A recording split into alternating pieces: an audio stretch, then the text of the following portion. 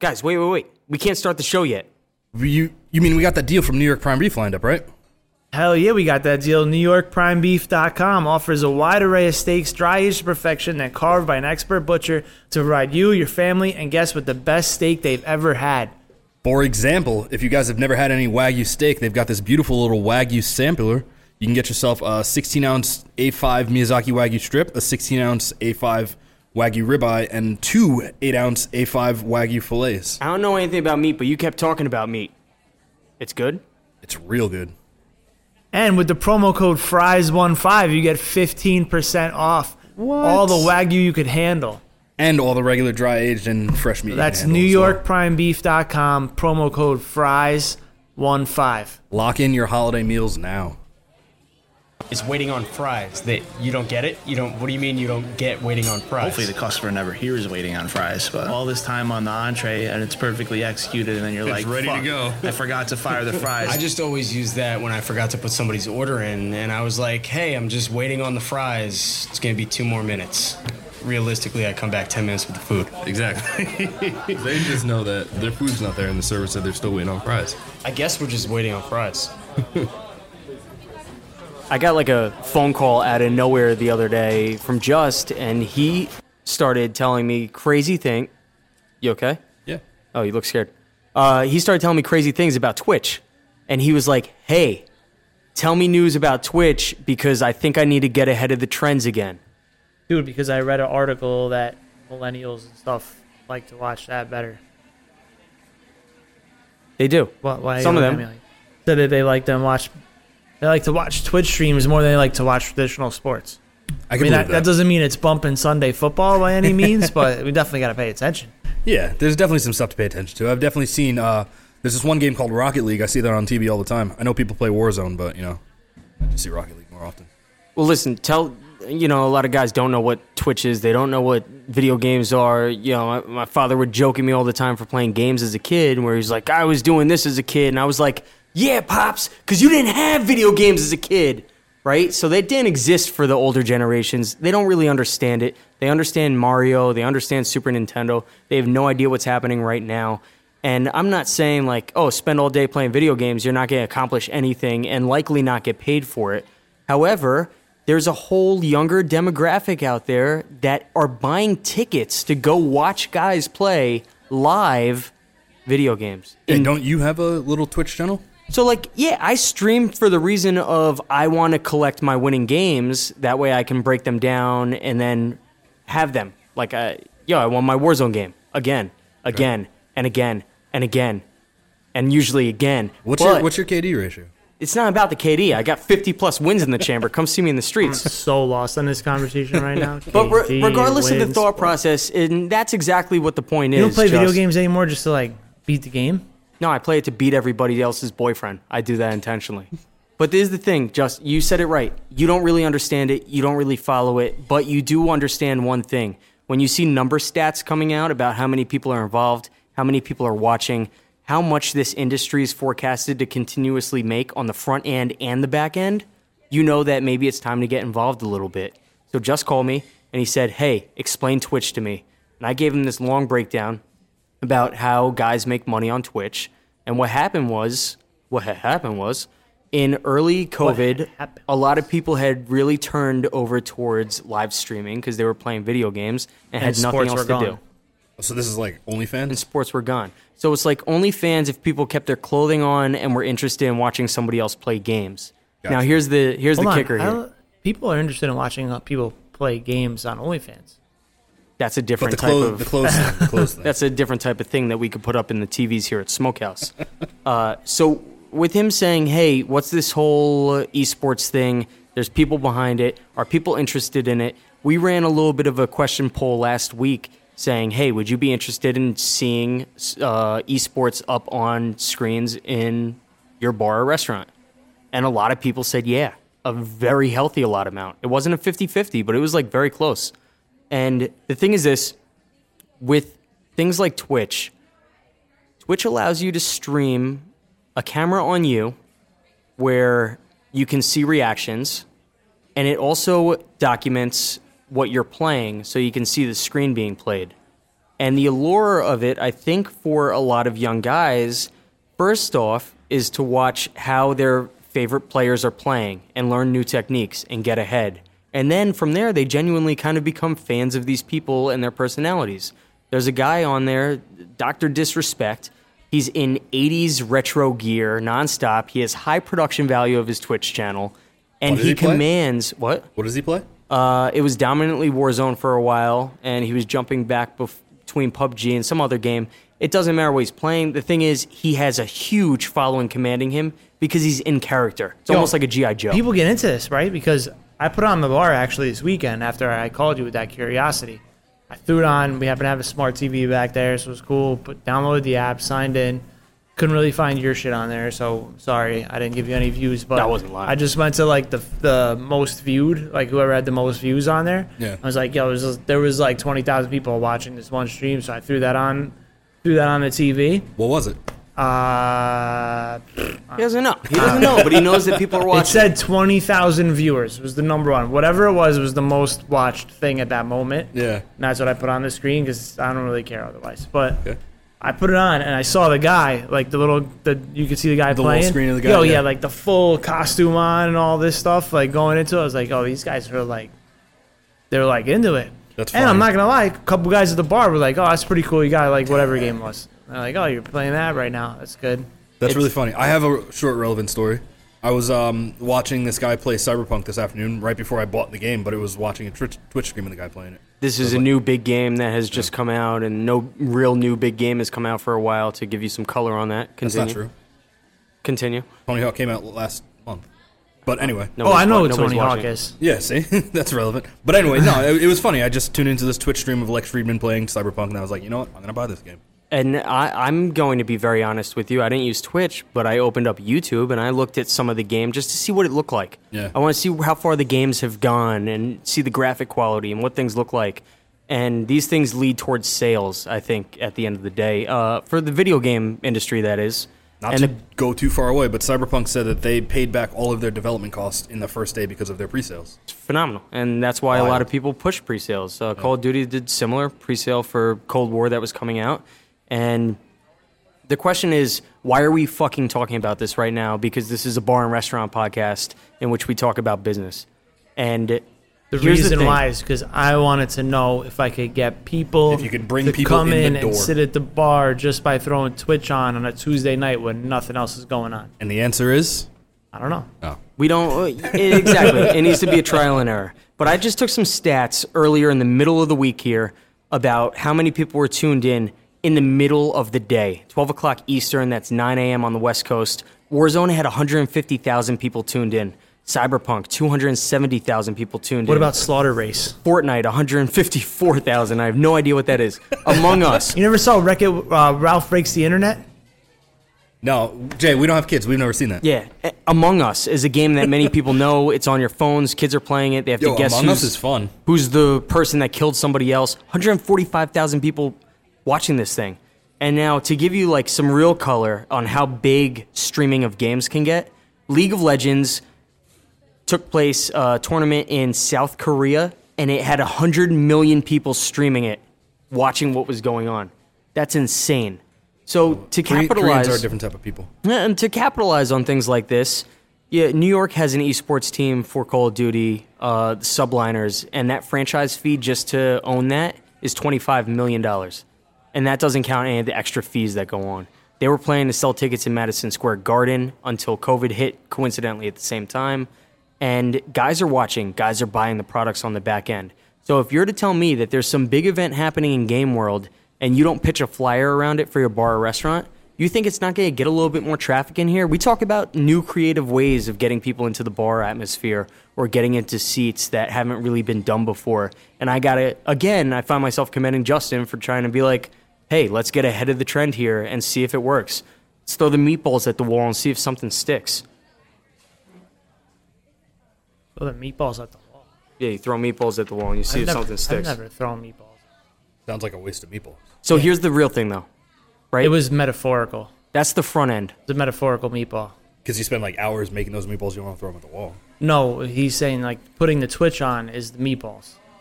And the wall's the TV wall's the the wall's TV mounted the TV on. So it's I was like about I'm to just ask, gonna what's the throw wall? the Twitch on and see if like you know Throw it if on I a get a wall, reaction, see what happens. which I'm I get doing. it. Yeah. So it's the not- question is, how do you make money on it though? Also on the back end, this is what Twitch does. It's owned by Amazon.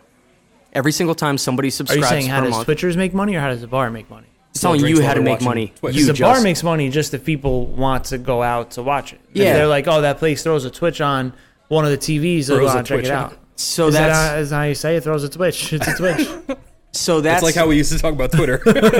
that's the byproduct, right? You put it on, people show up, and you make money because you filled an additional chair with somebody that was maybe interested in this quote unquote championship or something that was going on. Now, with Twitch itself, though, when you go in there and you create an account, it's owned by Amazon. Every single time somebody subscribes, you get $2.50 per month. There's people out here with hundreds of subscribers making a little bit of You side get money. $2 How many subscribers do you per have? subscriber. It costs $5 per subscription. If somebody wants to champion you and say, hey, we love the fact that you're doing this and we're going to keep watching you, right? With that, Amazon keeps half, you take half of it.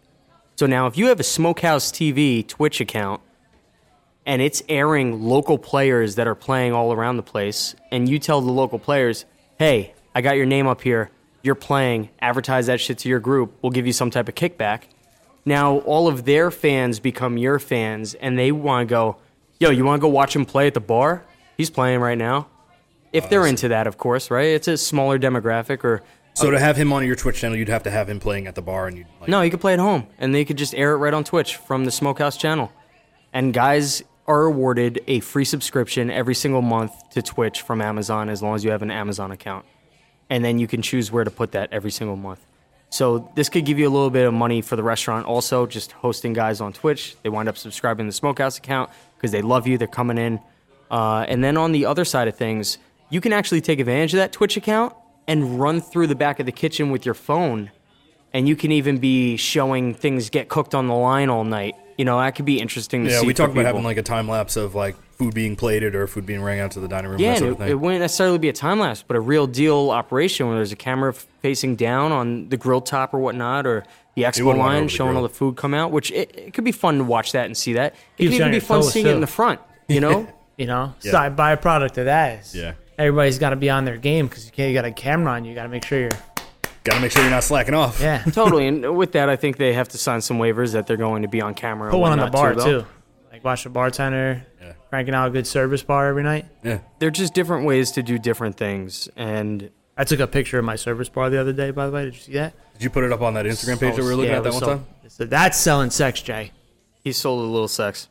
But when you have that account, when you have a dedicated Smokehouse account, and you've got a list of 10 guys that stream maybe in the local community that have some little following or whatnot, you can put them in there in a hierarchy. So anytime they go live, it takes over your streaming channel. When they're not live, it could default to whatever else you want. But there would always be somebody essentially streaming in the place. And like, I'm not going to say I'm excited about it, but I think it's a cool idea. This is a cool idea. Thanks. All right. I'm done with you, jabronis. Let's move on. Move on to some colder stuff, perhaps. Man, this guy. I was busy getting fired at Yard House while sampling beers across the street on my break when I was 23. And this guy is getting national television spotlight. Well deserved, of course. Ultimately winning a chopped competition. But before that, ran through the gauntlet at the iconic Peter Pratt's Inn in Yorktown. He opened Madison Kitchen Largemont. Finding great expansions. Hold on. Wait a second. I just got a text message. Big news. Big news. What's happening? All right, officially now. You remember we talked to Austin back in the beginning, the early days. We were talking about his company, New York Prime Beef, Yeah. and all the different nice cuts of beef and everything. If you went back and listened to that episode, you would get a good What was it, idea. like episode 4? You probably start 3 or 4? Yeah, was it 3, 4? it Go was back, 3 or listen to them both, whichever one you get right. Yeah. But anyway, you'll start salivating some nice cuts. He just texted me. If you listen to Waiting on Fries and you go to NewYorkPrimeBeef.com, okay, and you order whatever you want from there, steaks shipped directly to your house. I don't care where you live, anywhere in the country, next day or 2-day shipping, unless you're that guy in India. You're out of luck, dude. Did you say steak? But you go to NewYorkPrimeBeef.com and use the promo code FRIES15 and you get 15% off your entire order. No shit. Just texted that through, just for our listeners. Fries 1.5 on New York prime beef. Can we stop talking about hot food right now? There's ice cream on the goddamn table. It is melting. And, There is ice cream melting, but I'm excited for those steaks. And we got Nicky Scoops in the I love building with us steaks. to talk about all this ice cream stuff. What's up, boys? It's absolutely absurd that you just went to the steak side of things, although that's very appreciated. I got excited. It's like, I get Did it. get excited. Yeah, Justin, I'm That with was you. exciting. I'm with you you. get a nice Wagyu shipped to your house tomorrow, that's what I'm 15% talking That's off. awesome. Yeah, That's what I'm talking I about. hear you. It's kind of crazy because a lot of the guys that we talk to on here too, they go through this gauntlet, if you will, though, Nicky, of like starting off as a super young kid in this business and kind of just like learning the ropes, in which you go through every single position kind of, in your journey up to where you are to this day. And everything kind of just, we talk about the building blocks where everything you learn gets reapplied into some other things. And, I was seeing that you started when you were a 14-year-old kid. Like, you don't know shit coming into this business. So funny you said that. Everything, like, now I'm 35 years old, right? And Bona's pretty established, even though obviously COVID's like destroying everything food business. Oh, yeah. Especially here in New York. But Can you wait? Justin has to open up one Sorry, of these this- ice cream Ice sandwiches. cream I knew I was sandwiches coming in front of me. right? And Justin, when Bona kind of like did its, we didn't know what was going on with Bona, right? We just knew that like we got a New York Times review at the restaurant, and people, they suggested that we should sell our ice cream in pints to go, and I was like, that's an amazing idea. I was 28 years old, started selling it. I was like, you know what? There's a farmer's market in the Larchmont train station that's literally, I could walk there. It's like a 2-minute walk.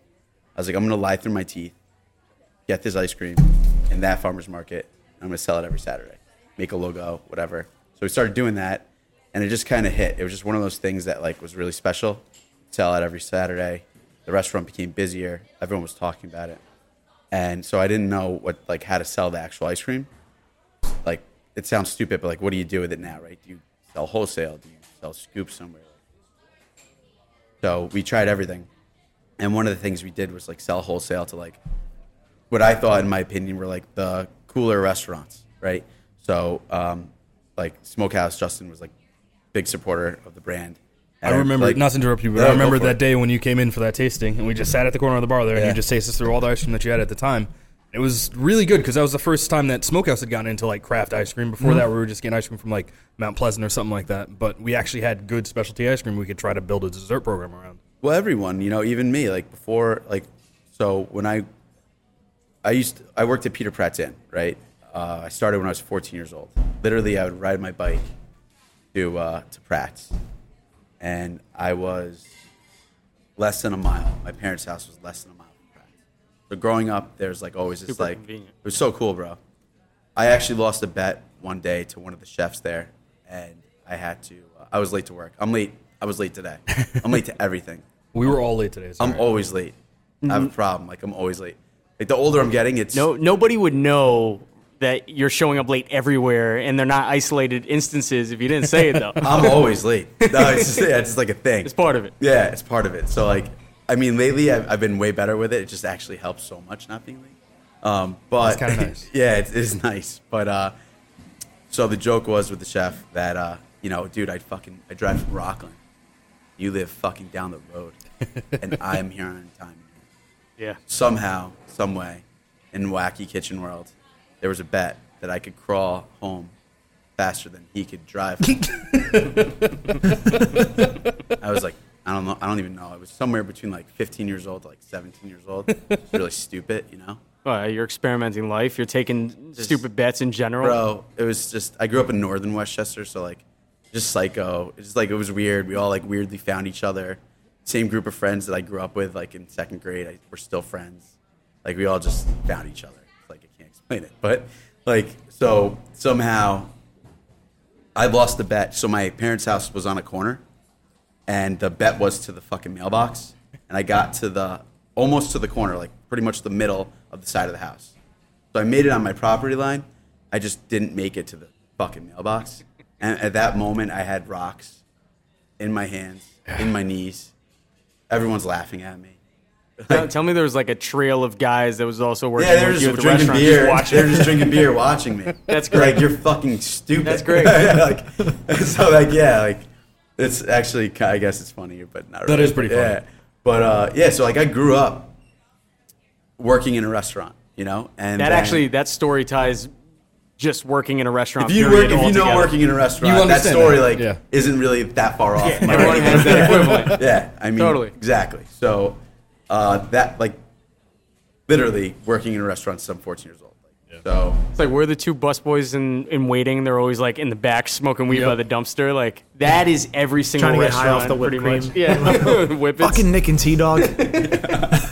No, but that really just it describes where we come from and in this group of misfits, if you will. Like people aren't stupid. We just are entertained a lot more easily than others, and we don't find sitting there doing paperwork jobs like something that we want to do. We gotta be hands on, and every single day is a different day with a different fire to put out.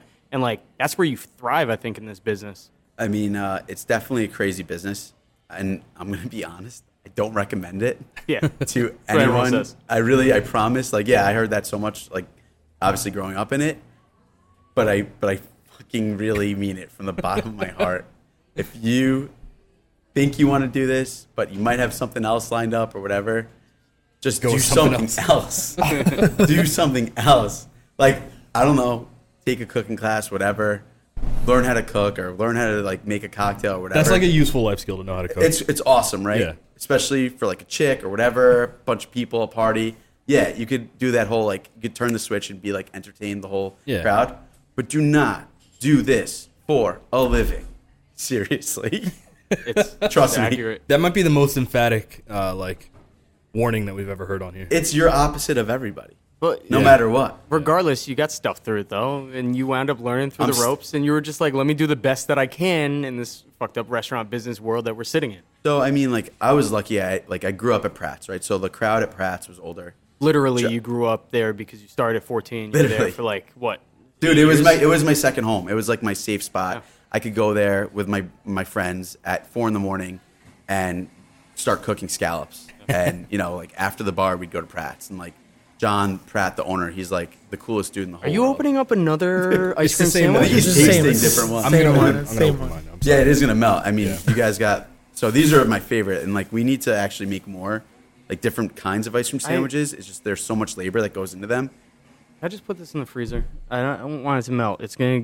They're legit. I really want to fucking eat it. I'm not gonna lie. you can I take don't a want bite. to sit here. You And should take a take, you should take a bite or No, two. I don't want to take a sit bite. here and have a conversation with you I'm guys, and telling then I you, got though. all this ice cream And in my they're mouth. like tempered. Just take a bite. Zach, like Just how take a good is bite. that classic right there? It's fucking delicious. Yeah, Man. it's so The good. vanilla ice cream and the cookie, it's It perfect. just tastes exactly how it should taste. yes, yeah. it's perfect. So mad at them. You won't be in a second. That double chocolate's crack right there. It's just like pure chocolate goodness. He's trying not to smile. It's really good. It hits you like at the end, that little umami kind of linger thing, Yeah. little crunch. No, it's Yeah. it's all over my face. It's Goddamn. good. I stepped on the scale. I gained 8 pounds over the course of the last 4 months on COVID. I don't want to touch anything terrible right now.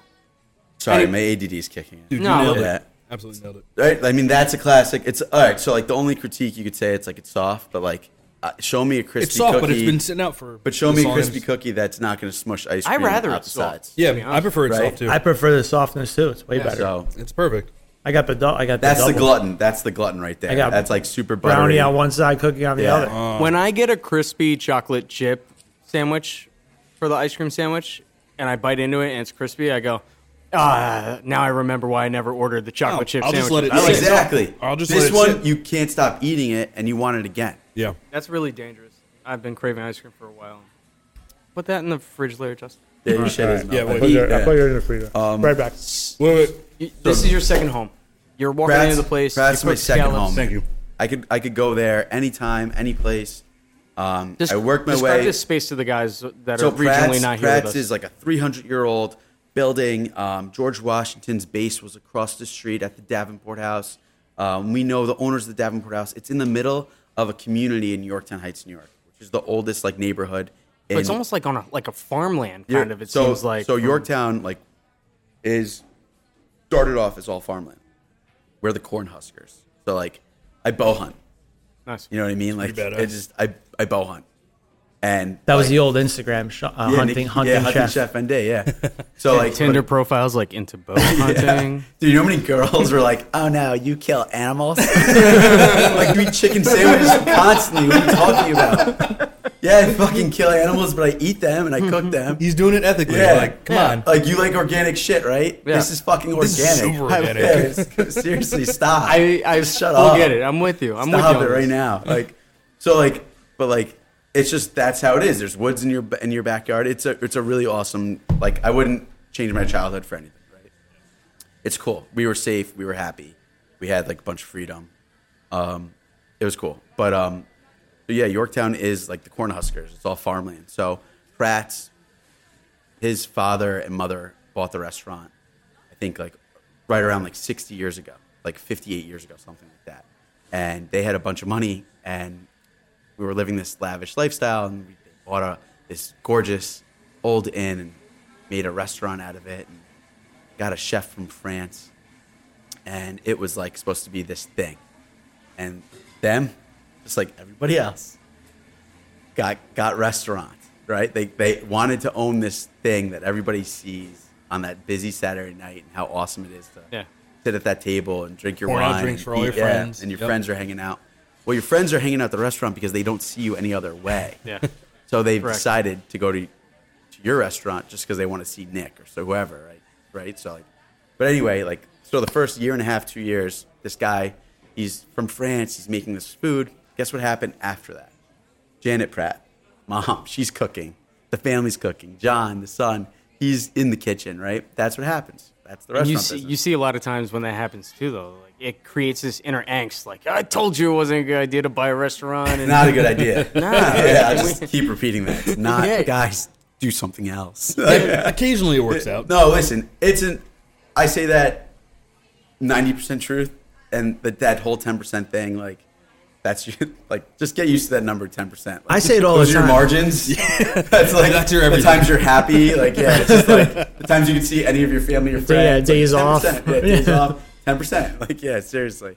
I say it all the time too, but I think everybody needs to hear that and then still fight through it. And that's So, otherwise you don't got the chops. If you hear it all the time and you still want to do it, maybe you can try. Even now with COVID, man, I mean, it's that thing kicks back. You know, you could work your ass off and get established, or have something where you have your staff working out really well, and you got this, like, for the most part, well-oiled machine, and like you kind of did it. You got through the couple years of grind, and you have a now successful food establishment.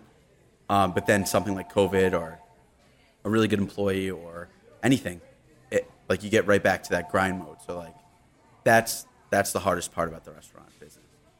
It's just in a blink of an eye. We've spoken a lot of times too. It's funny you said that. Like, the right employee leaves. Losing one of those pillars, foundation of your restaurant, cripples you for a while. A lot of times too, because you've become so dependent on somebody doing their job so well, where you didn't even realize that you didn't have to be showing up to do various pieces of procedure that were just getting done because somebody cared, somebody knew the business, and somebody was that much of a valued asset to the company. Where, like, yeah, one of the pieces of the pillars disappear, and all of a sudden it's back to, like, rebuild mode again. So and you've seen that time and time again, starting at 14 years old in the restaurant. So that's the thing with the restaurant, right? Like, there's so many, and like the cool thing about the ice cream, it's a product, right? So you could, and it stays frozen. So, which is awesome, right? It's supposed to stay frozen. Yeah. Yeah, like, Well, it's it's not a like big I'm like, power yeah, outage. trust me, it's really good after you freeze it. Like, don't freeze it more than 3 times though, because then like, no, it's ice cream, so yeah, it stays frozen. So, but like, and even like this, like, I couldn't just like delivery guys who come in, like, you're over here cooking at the restaurant, blah blah blah. Delivery guy comes in every week, you see the guy, you have some joke, hey, black ass, or hey, whatever, that's your boy, like. You got one of the guys doing something weird, like, it's just like, it's fucking hilarious, right? Yeah. But you see this guy, this is your boy, you see him every week. And it's like, well, I can't give you a pot of pasta bolognese right now. I can't give you a filet mignon. I can't give you a lamb rack. But hey, I could throw you an ice cream sandwich. Yeah. You know what I mean? Like, it's just something about it. It's just way easier. And so many aspects of, like, the food world. Like, And that's something I think we should touch on in a while too, is going from having the restaurant into saying, now I have a product. Like, I agree with you. Having a product is far easier than managing everything that goes on. but that's moving Just parts. so- don't need a busboy. Don't need a food runner. Don't need this. Don't need that. Don't need so many things.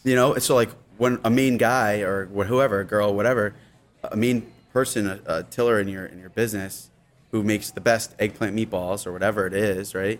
Or is the early guy in the kitchen that kind of is your rock, or whatever it is, whatever it could be. They, leave, move, whatever, find a different job, get out of the industry.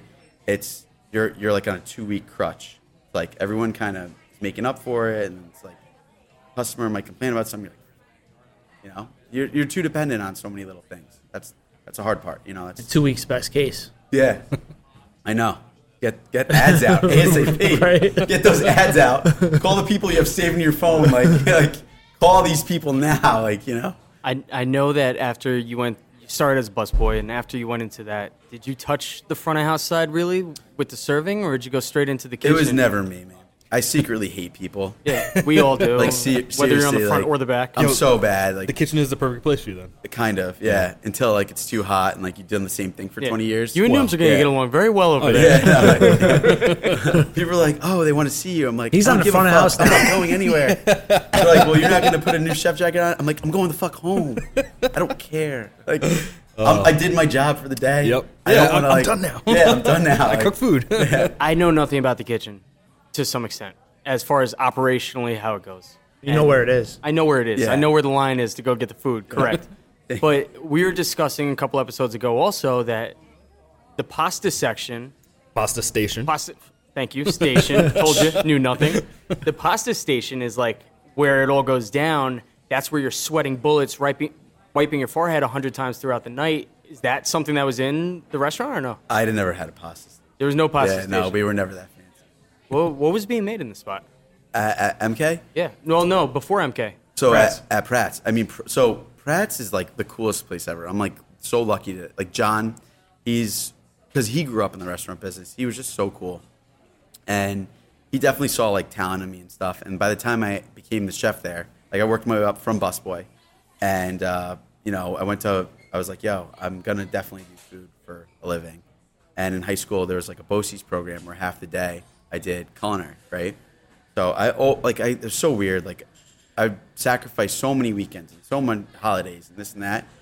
And growing up, people were always like, well, at least you know what you want to do. And I was like, that's such a bullshit. It's yo, I'm making that doesn't no really money. make up for it. Yeah. I don't even know what a holiday is. I remember what they were, but it's I wasn't at that party with Thanksgiving you. Thanksgiving to me is fucking 400 dinners. Thanksgiving's a busy dinner. That's night. Thanksgiving. Christmas we're off, right? Cool. Christmas Eve, if you're you're probably hungover and it sucks, right? That's the restaurant business. So really funny when you talk about Christmas Eve too, and not to full side cut, but the different business models. It's hilarious because some guys are out early Christmas Eve, some guys aren't even open Christmas. I would sign up all the time to work those holidays behind the bar because everyone's so sick of their family at the end of the night. They want to go out and go have drinks. They got the cousins over that just turned 21 finally. They want to take them out to the bars, and you would make a killing. You'd walk out of the bar with $800 and be like, fucking sweet, sign me up next week again, let's go. And it's different. Christmas isn't weekly, though. Exactly. Well, that's the holidays you take advantage of. He hates his family. No, but so Pratt's, I had a really cool experience. He knew what was going on. He saw that I had something in me, and I obviously did. And once I became the chef, all right, so I went to CIA, right? And I am not a school person by any means, even with cooking at a really awesome culinary school. That I was there when I was 21. And looking back at it, it was such an amazing experience because it really was. For lunch, you're eating steak au poivre and foie gras. You go for breakfast, you're getting these insane fresh baked breads, everything. It's just so fucking awesome, right? And I recommend actually. There's so many people that are like, oh, hard knock, blah blah. Don't go to culinary school. You don't need it. If you're gonna do this, if you're really gonna do this, what's another $60,000? Seriously. Yeah. I mean, you're gonna open a restaurant anyway, right? That's at least a half. Get used to the debt. Yeah, dude, just deal with it, right? Fuck, man. So, but that's actually not. I mean, it's kind of bad advice, but get used to working under pressure. Well, you know what? I don't know. I learned so much at culinary school, and I'm not a school person. I gotta make that a T-shirt. What's another $60,000? Yeah, no, seriously. I mean, T-shirt. I love you're it. fucked already if you're picking this industry. You might as well go to a CIA, get some bragging rights. Exactly. If you're ever going to make a resume, it's on there. You know what I mean? It means something when you get to another restaurant. It means something. Just say you went to CIA over. You'll get the culinary job school. for $14 an hour for sure. Well, I'm saying, does it help to have that background when you're getting hired on the backside? Or is it like bartending school where it's like, it definitely helps. It definitely helps because if you see culinary school on a resume, it kind of means there's certain things you don't need to say to that person. There's like a level of professionalism. Yeah, there's you know? stuff they'll just understand off the bat or expect it to understand off the bat. You know? So like for me as a chef or whatever, right? There's like another language. Like if I want to speak food and like use real food terms and blah blah blah blah blah, like all that stuff that's like real life. It's literally like speaking in like Spanish or French or Italian. Like it's another language. Like. And you learn that at culinary. But you learn that kind of stuff at culinary school. It's like another tier to like. I wouldn't say don't do it. You know, yeah, going into an industry where you're not going to make a lot of money for at least 10 years, and like even when you're making a lot of money, it still isn't a lot of money, and you have to work your whole life. Yeah. Yeah. Like I mean, you're already picking the shit, so you might as well go deep. You know what I mean? You know, but like seriously, if I didn't go to CA, I don't know. Like I really did learn. Serious, like it was awesome. Well, at that point, you were indebted also, so you had to keep going. Yeah, I was forward. all in. Like at that point, you're not just like I'm gonna go do car sales now. No, like you're still doing that. Yeah. And at the point where you were the sous chef over at Pratt. So sous chef at Pratt's, right? I'm really young, and it was awesome. And I learned. What are you, 22 at that point? Yeah, dude, I was 20 in college, so yeah. So this is before you dude, 16, I'm on the line. 17, I'm like 17 to 18. I'm like a real structure at the restaurant, like in the kitchen.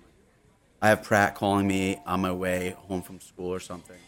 Like I remember I'm driving like a brown Honda Accord. I thought it was cool. I had like exhaust on it. I know what it looks like too. Yeah, it's 2002. It's not kind even. of boxy. I think it's like it's just bad, right? I think I had like the Italy reflector flag on the back. I'm like, oh yeah, definitely. Like did. that was where we were at. You know what I mean? Like 02, something like that, right? So remember that time? I'm driving up a hill in Underhill Avenue. And John Pratt calls me, boss man. Hey John. He's like, what was that thing you made for Family Meal the other day? He's like, I want to put it on Umami's menu. I'm like, so you're like, yo, that made me feel awesome. You know what I mean? That is awesome. But like, it was weird. Like I don't know. Like dude, I don't know, just like cook. I don't know. It's like my friends are like, it's like this. You're just wasting your talent. I'm like, it's a dumb job. It's a fucking dumb job, bro. Trust me, I'm doing the right thing by not cooking. Like, did you kind of just mishmash things together in your head that you knew worked, or was it an actual dish though? So like, like Family Meal is kind of just a mishmash a lot of times, isn't it? I mean, sometimes Family Meal is like your chance to, in certain situations, be creative when you're not allowed to be creative in other times. Nooms does 100%. smoked pork butts at Manhattan Family Meal. Yeah, because like that's what I know and that's what I'm familiar with and that's what I can do good and like show off for all these people that I get to work with. It's not even. It's definitely flexing, right? Because you get your like, especially for a young cook, like you have your hour or whatever to shine, right? And if you could like, you could take the same shit that's on the menu and kind of like make it for the staff, right?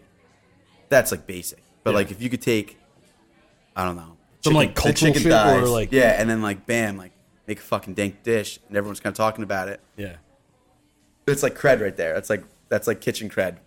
Nice. Like like. Young. See, I never even thought. That's about like it low. that. That's like low totem pole, like cred, like right there. Like Family Meal is your time to definitely show off. Yeah, for now sure. I feel like I offend the chef typically when Family Meal would come out, and I'm just like, nah, I'm holding off. I got something in the fridge. Depends. I'm trying You to need eat passion. later on. I mean, if the person doesn't have passion and they're fucking throwing chicken fingers and fries and well, that's a then different don't story. feel telling you. But if someone like worked hard on something, put it up there, and you're like, nah, I'm good. Then that's you're If kind the of guy comes over to you, I You didn't realize realize when that you work was so dick. hard and it's terrible. Yeah, ever happened to you? I'm not even. Like it's not even. I have gotta be such like- a bad story. It's like everyone looks at each other and it's just like. So it didn't happen to me personally quite often. It happened a couple times maybe, but a lot. It was a thing where so our entrepreneurs were the ones who ran the pasta station at Manhattan, but they had the most intensive prep schedules. So they also were responsible for the veg in Family Meal. So if they didn't get their veg cooked properly, we'd all sit in the room and we'd all eat the veg and be like, oh, Dongwoo was struggling today. His vegetables not cooked properly or the shit's oversalted or something like that. But I know what you mean. It's funny. It's crazy. You get to talk shit about them if they fuck it up. So Always. you try your hardest not to fuck it up. Well, that's the thing. It's like it could be anything. You guys could be slammed as shit. Someone has to make family meal. People have to eat, right? It's a weird thing, family meal in a restaurant, right? I always feel bad when the whoever's doing it would come over with a plate made for you. Yeah. Yeah, you're like, fuck, I don't want to eat that guy's food. I have to eat it right now. Why is this guy cooking for me? Stop. No. Chef at my last space comes out on my last day and said, I heard it was your last day. Usually I don't run around telling anybody it's my last day. Like, I don't need the unwanted or needed attention or pats on the back. It's normal, though. I agree. Guys. I feel uncomfortable in those situations. So regardless, Got a lot of comes last over. days. What? Got a lot of last days. I mean, yeah. Over the course of the years, there's a lot of 5-6 last days, maybe. But, It's not so good, you know. But sure enough, like, comes over. You like sweets? I don't want to offend anybody.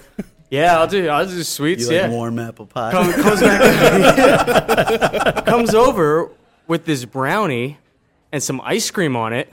Okay. And I start eating it because I don't want to brownie. offend anybody. Destroyed you. And he comes back a little bit later and goes, "Oh, don't worry, you're going to feel it soon." Mind you, I haven't smoked so weed in fucked the up. last, he like, snuck 8 it. All right, years or that's true. so. I don't know why I didn't Like, see just where I was going. assumed I was one of those dudes that would, like, blow it down in the parking lot after work or something, which I never did previously anyway with the squad. So, like, why assume Just it? saying. So sure enough, like, yeah, my last day was me doing a lot of COVID service tickets and just like staring at the printer screen trying to multitask. And if you haven't smoked in a while or anything, that's hitting Bro, you a I'm little always bit. trying to sneak edibles on people. It's the funniest shit in the world. It really is. I wasn't It really even mad is. though. I wasn't mad. I was like, oh, So I'm then not you're gonna the look, perfect person to drug. I'm not basically. gonna look like a bitch to start complaining about this Yeah. now. Like, Yeah, but we're holding. people take me like real serious sometimes. I'm like, yo, dude, you got to check this out. It's like an organic, like, dude, we got it at the farmer's market. This other chef guy gave it to me. Like, yo, the blueberry like tastes like blueberry. Say something stupid like that. And they're like, really? I'm like, it's so good. Oh my God, it's so good. They're like, all right. Is now the right Like, time I'm to waiting. ask? I'm like waiting. I'm like, eat it. Yeah, just eat it. Man. Like after, like, it tastes weird. God, you're like, you're fucked. Like, yo, Marcio is fucking gonna be stoned all your day next today. 6 hours. Should I ask if all of your ice cream sandwiches you give out are marked with that red X that was on that one or no? I would love to do that. I just ate a whole one. I literally, Prepare yourself. And like honestly, I'm the worst weed smoker ever. I get like 1 or 2 hits. I will fucking start. I hit every bad thing that could happen to you in weed happens to me. Like I'll get so high where I can't stop talking, and then I can't stop talking, so I'll get dry mouth. And like you're like hearing me breathing. I'm like, right, and then I'm like starving, so like I'll just in front of everybody eat like 3 quarter-pounders, large fry, 20-piece nuggets, extra barbecue sauce, and I don't care, right? And then I'm like, then I'm like paranoid. Like it's just I hit like every bad thing that could happen with weed. It's not for me, man. I can drink, that's it. And sure, it's not for everybody. That's why I had to cut it out of my life. But, no problem with the chef. But I felt like I should have been asked first. Like, yeah, you want to touch a little bit of this? Maybe, but you also only live once. So live Yeah, it up. so we kept it moving. But so you were at Pratt. You went into being the sous chef. You were doing some family meals. Crushed it. I'm at CIA, right? And the very last part of the associate's degree, which is the more cooking hands-on part of. This was while you were at Pratt? Yeah, I would go back to work on the weekends. Gotcha. And stuff. So I call up John, and I'm like, this last part, restaurant row. I've been working at a restaurant, and you need a chef. I was like, let's do this. Get it done. He goes, don't tell your parents. I was like, he's like, yeah, in 2 weeks, come by. You're the chef. Let's go. I was like, all right, great. I'm fucking out of here. You know what I mean? Like, I am. That's how like not a school person I am. I don't know. It's just like I was so happy to be done with it and back to work. If you will. Funny, too, because, like, I'm not a school person, but I can't sit there in front of a book and learn like that. I feel like I would learn better in a kitchen. But it was so environment. structured, So like literally, like you had to do homework. You had to come with your recipe cards. I didn't do any of that ever.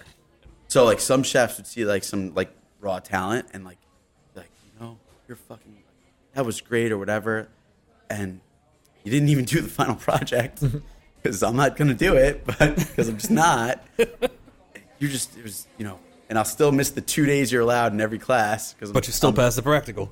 yeah, and I'll crush the practical. Yep. So I have no reason to like get a B plus. Like seriously.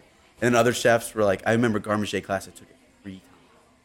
Explain that? The Garmager. It's like Salad, people cold people station. call it like the salad station, but at school, right? It is. It's And that's actually where I learned a lot about like tasting cold things. It sounds, but like ice cream is a sauce.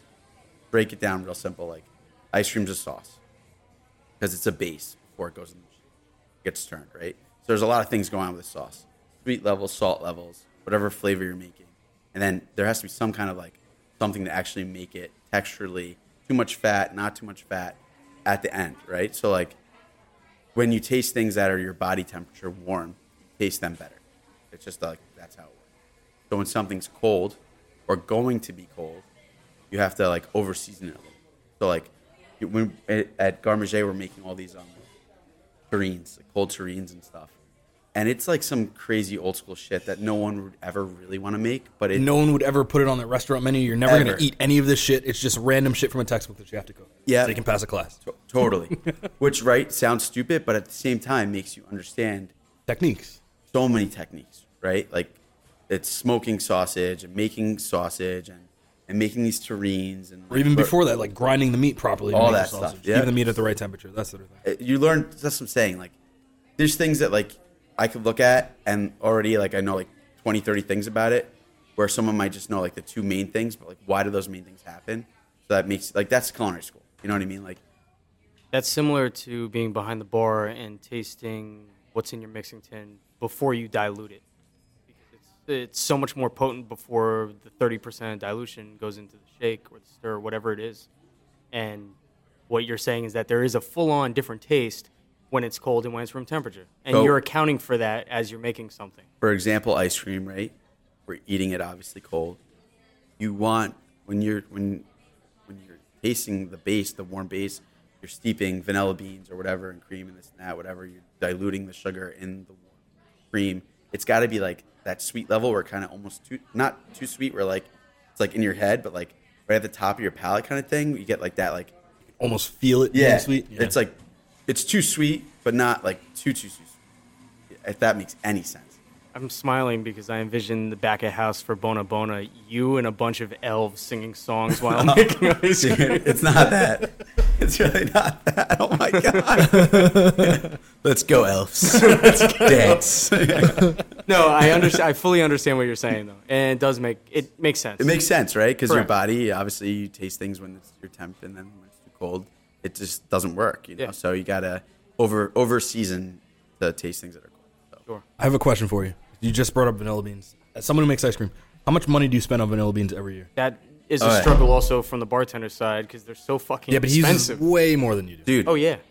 So vanilla beans, about 6 years ago, vanilla beans for 8 ounces. Half a pound. This before the monkeys or after the monkeys? I was about to bring up the monkeys in Madagascar. Did this affect you? Did you hear about that? Dude, the storm, the monkeys, whatever bullshit they want to fucking say to make us pay so much, triple the price. But yeah, the fucking monkeys, sure. All of a sudden, they ate all the vanilla. All of a sudden, the pure bourbon vanilla extract at Restaurant Depot is in the safe in the back. Fuck yeah, it is. Yeah, it's like, dude. Oh, I just happened to put a quart of vanilla in this stock pot that I bought. Sure, you did. Yeah. You know what's weird in the Restaurant Depot in that crate? They have like the better hair nets. Yeah. They have all the good stuff. Yeah, they have the hair nets that are like $20. Like that's in there too. But all right. So vanilla beans, a year. I mean, if you gave me in 20 minutes, I could probably do the math on that. But like, for example, our vanilla ice cream, right, which has the most vanilla beans. I saw the vanilla beans in that ice cream sandwich. Yeah, it's all vanilla. Yeah. Every flavor has vanilla beans in it. 99% of every flavor has vanilla.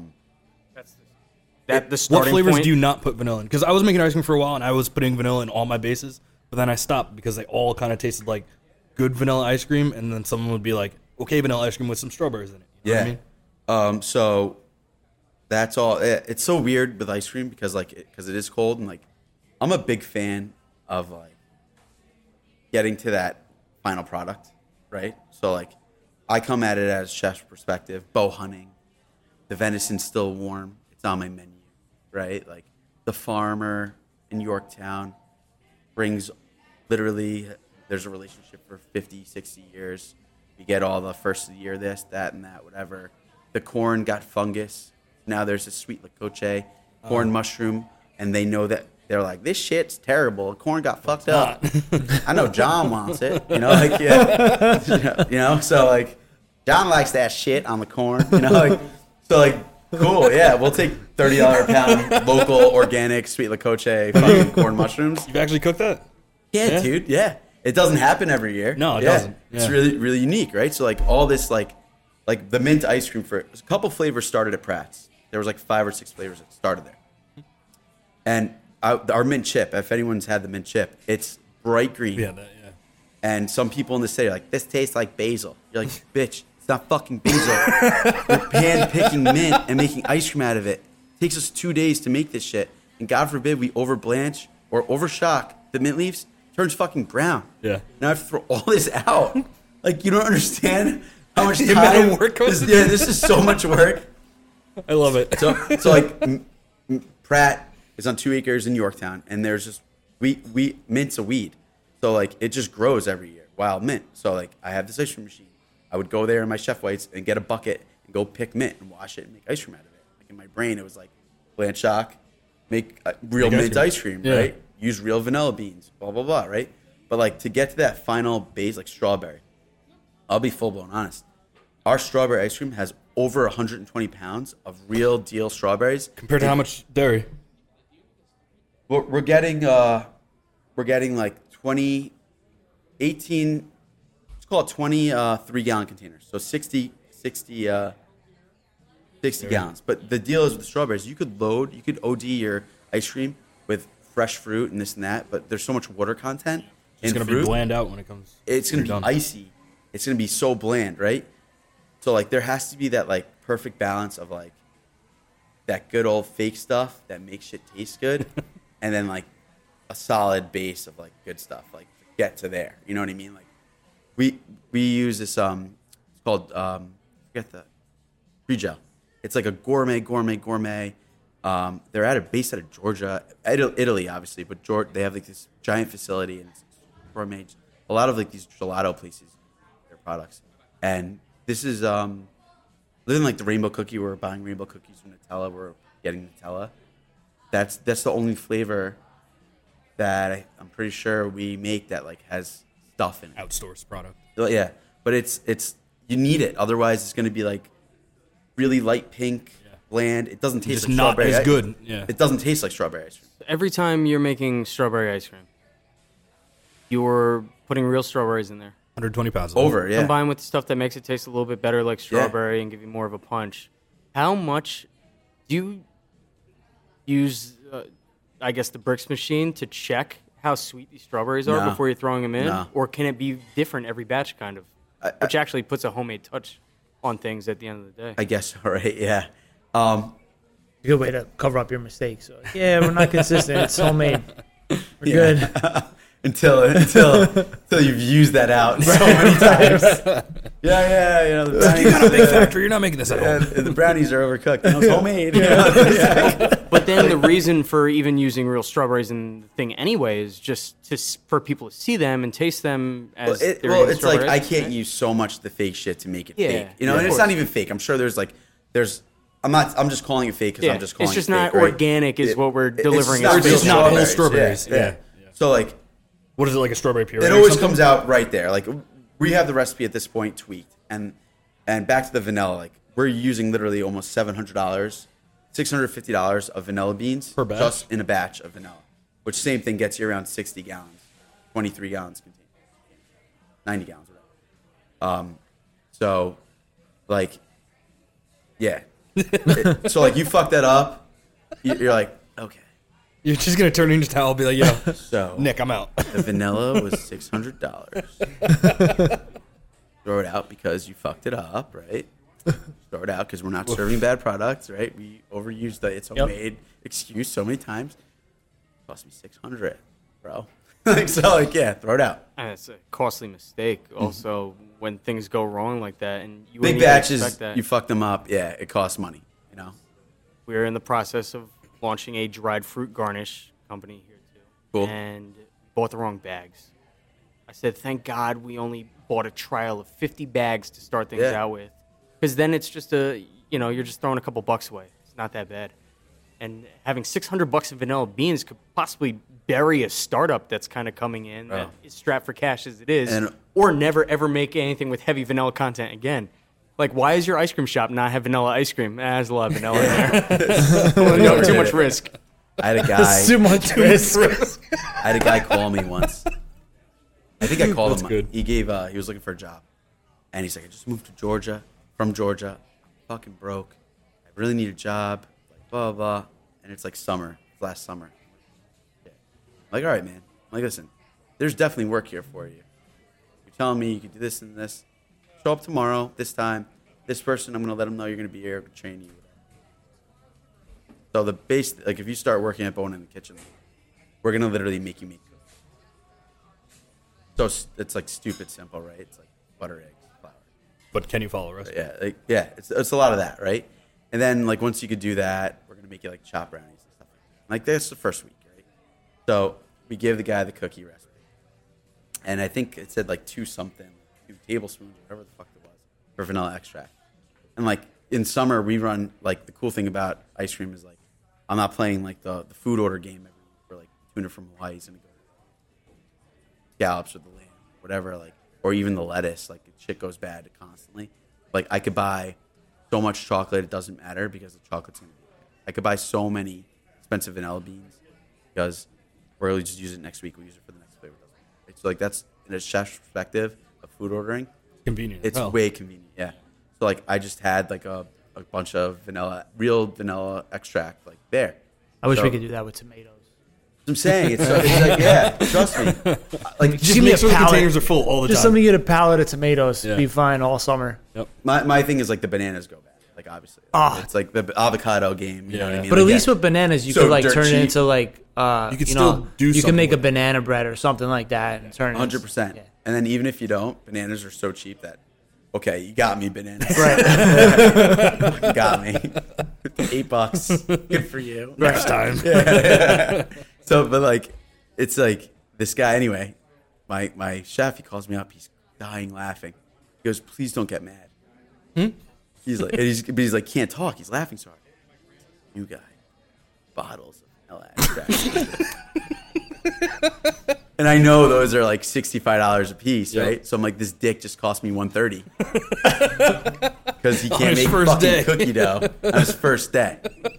Like the first day worker in the kitchen's always awesome, right? Like they're making a huge mess. Yep. Right. Something weird happens. You're like, yo, the new guy's nuts. Like, there's always There's like a that. 50% chance they Yeah, don't like come you out. don't know what you're getting. 50 isn't even like, dude, it's like a 10% chance. 10% chance like the person's normal and could actually work there. Something's gonna go bad. If it's not today, it's definitely tomorrow. Yeah. Like, and if it isn't tomorrow, If they don't it's 'cause just didn't walk show out, up. they don't just walk Exactly. out. It's like- They They don't just disappear. disappear. Yeah. So I'm just like, fuck. How the fuck did that happen? Like, God, like that sucks. Now I need to go buy vanilla too. But like, it's fucking hilarious. So like, I pull the guy aside and I'm trying to like give him like, as much respect as I can. And I'm like, I'm not a dick or whatever. Like, listen, bro, I'm gonna be straight up with you. Like, you don't know how to make cookie dough. You put 2 bottles of vanilla extract into the batch. Oh, I'm sorry, blah blah. I didn't. I'm like, I know. I'm like, I get it. I was like, but you gotta understand, these bottles are like $65 each. Garbage. Like, really fucked up. Sorry, man. You know, I felt, obviously you don't want to like, you know, this guy was You don't like want really to crush trying. them. Yeah. Then like in true restaurant fashion, 6 months later, like at 2 a.m, get a fucking phone call and it's that guy. Tell me some weird shit. You're right. I mean, does that happen to anybody else or is it just Yes. me? Like, yeah. all the time. I'm like, bro, shut the fuck up. I'll kill you. Like, leave me the fuck alone. Lose my number. Like, I was so nice to you, vanilla guy. Like, you fucking dick. You know, like, why are you being such a huge weirdo? Like, I'm serious. This shit happens. Yes, it does. All the time. Like, you're so All the disgruntled time. and like you save my number and you hate my guts because you put $130 of vanilla into like $4 my worth of God. butter and flour. Like, why did you do that? We had a delivery driver that we fired over the summer. You heard the story? It was the middle of a rainstorm, torrential rainstorm. He gets to the guy's house. Mind you, we're in the COVID too. He's supposed to bring it to the door and leave it, like, you know, contact free. Bring the doorbell and leaves. He gets to the guy's house. He calls the guy up and says, he goes, "I'm outside. I don't have an umbrella. Can you come get it from the car?" right? And I'm like, Some Karen. And she's like, no, it was just got out of yoga. Like, no, it was a regular dude. It was actually someone who orders quite frequently. Cool. So I knew the guy, and he's really not like, he never complains or whatever. He calls me. He goes, I just want to let you know, like, the bag like broke because it was wet, and like I lost my margarita, like whatever, because it was a $40 like quart of margaritas. Yeah. And the kid just like he didn't even get out of the car. He just like stuffed it through the window and handed it to him. And the guy's like, he goes, yo, you know me, I don't really complain about stuff, but like, can I get another margarita? Like, he wasn't even complaining, he just wanted another margarita. Yeah, and he was his day up. He was gonna pay for it. You know, he's like, this guy's in quarantine. God. It was still during quarantine. He's like, he just wanted to drink at his house. Driver comes back, I'm like, yo, did you get to the house and tell him to come out to your car because you don't have an umbrella? And he's like, yeah. I'm like, did you do that to the other 2 deliveries you took also? And he's like, yeah. I'm like, all right, you're fired. And he goes, why? I was like, because you're the delivery driver. Yeah, you're not delivering, bro. It says contactless delivery, not call me and I'll come get it out of your window in the middle of a rainstorm. You fucking moron. What are you doing? Christ. Yeah, no, I didn't hear about that. But that kid, the story is related to that. He kept the phone numbers from the deliveries that he took. Damn it. And like a week later, he called the deliveries. And we're like, yo, you know who this is? You're a fucking asshole. Blah, blah. He didn't even call me. He called the deliveries. That guy was so drunk, so angry. Like some like 18-year-old kid. He's like, fuck you, man. Like, Hey, who's coming with me? Yeah. You got me fired, asshole. Yeah, you got me fired. You know what this is? Like, sounds Fucking like you're that hate delivery when it driver. rains. Yeah, you know I smell like wet dog and it rains. Don't go out in the rain. There's so many pieces to tackle about everything with ice cream in itself. It's like a whole... We can't talk to you for 12 hours straight because we would and be able to conquer all these different things. And leaving Pratt... I'll just go to the depot, really. If you want. Or whatever. Well, listen, you leave Pratt, right? And I mean, I guess you didn't just leave Pratt. No, I mean, I was like 27 years old. I've worked there for so long, and like literally looking back at it, like I really don't have a lot of regrets. But like I never worked in Manhattan, so like the cool thing about Bona is I get to like be in Manhattan and Brooklyn all the time, and I get to see the coolest shit and meet the coolest people and learn the coolest stuff and have the coolest customers and like because it's so culture. busy. It's culture. It's everything. Yeah. So like. So the whole back to like, well, at least you know what we want to do. It's like, but I also have this like design of cooking. My approach, like I'm fucking in the woods at 5 a.m, killing deer with my bow, and then it's on the menu that night. So like, guy in the city's not doing that either. You know what I mean? So There's like a disconnect there, kind of big time. Also, so so anyway, like that was it was either I like go work in the city, but like I was so fed up because I've been doing this for so long, like I really wanted to like show off like whatever. So I opened a restaurant. That was I left to open my own. so the conversation with John was like, "Hey, I need to open up my own spot. Yeah. Like, do I have?" Yeah, I wish that like if I knew for sure like someone I like knew really close was gonna open a restaurant, like I would fucking give them every ounce. So, like Totally. tell you why that wall sucks. Yeah. That wall sucks because when people are gonna walk in, this and that, like I would just like give you everything, or this is really good because of that. Like you're like, I was used to cooking at like a super established restaurant that had like 300 seats upstairs, downstairs, outside. I was able to do a lot of catering out of there, big holiday thing, like right. So like I went to that to like a 50-seat restaurant. So like my way of cooking worked at Pratt's really well. When I go to Madison, it's Now- a different animal. Now, build out Madison for the listeners. All right, so, dude, This was your fucking endeavor. old shitty building that we put way too much money into, and this was my first place. And I'm 27 years old, and I'm like so ready to just like grind work. Doesn't matter. I'm gonna make the best food I can and work hard. This was after Chop, though, right? So the crazy thing is, I was supposed to sign the lease the day I filmed Chop. So like I had these guys calling me nonstop, and like I guess I didn't say that like that was not gonna happen today. Like so, yeah. So it was weird. Chop came out 1 month after the restaurant opened. So like not only did we have like the new restaurant hype, Also the chop hype. and we had the Chop hype. That's like a perfect storm It was a of great media storm. alignment. Yeah. The- Yeah, and knowing that I won Chopped, I was able to kind of use that to my advantage, like hitting up like media outlets like Flow Hut, whatever. Like, hey, by the way, I no one knows yet, but I won Chopped and I'm opening my restaurant. Like, why not sell yourself? You know what I mean? Right. So, like, it all just worked. Like the first year was awesome, right? So, but like, And that's the thing too. When guys open up restaurants, the first year is always awesome. Yeah. It's brand new. Everyone wants to check it out. You've got limited seating capacity. It's packed, right? Like that's something that happens all the time, and that's why we always say, "Oh, you made the 3-year mark." Like, that's the one. That's the one. no, right for there. sure. Like, so I'll be completely honest. Like, our first year, we probably did like 1.3, 1.2, something like that, right? And out of a little restaurant, yeah, all the money that you made was all learning curve shit. Like, you bought too much of this, you bought too much of that, you overpaid that person. Your labor was like fucking 60%. Like, nothing made sense, right? So, like, you needed that money coming in. Whatever. So, second year, you're doing like 800, right? So that's the second year. It's like you're over your high, right? You got to stop drinking at the bar every night, hang out with your friends. Like, you got to get like real serious. Like, it's year 2 is the hardest year of owning a successful restaurant. Like, because you have to now tell Continue people, to be successful. continue to be successful. But like for me, I had to like doing Pratt's food at not a 300 seat restaurant where it didn't matter if we weren't busy on Tuesday because we did 240 people on Friday and then another 260 people on Saturday and whatever. Didn't matter because those 2 weekend days were everything, right? Plus the catering, plus this, you get a party upstairs. Outside's nice, the deck's Plus, fucking it's busy. on like a farmland. It's like in yeah, but you have nowhere. all the seats in the world to make shit happen, right? This is a different animal.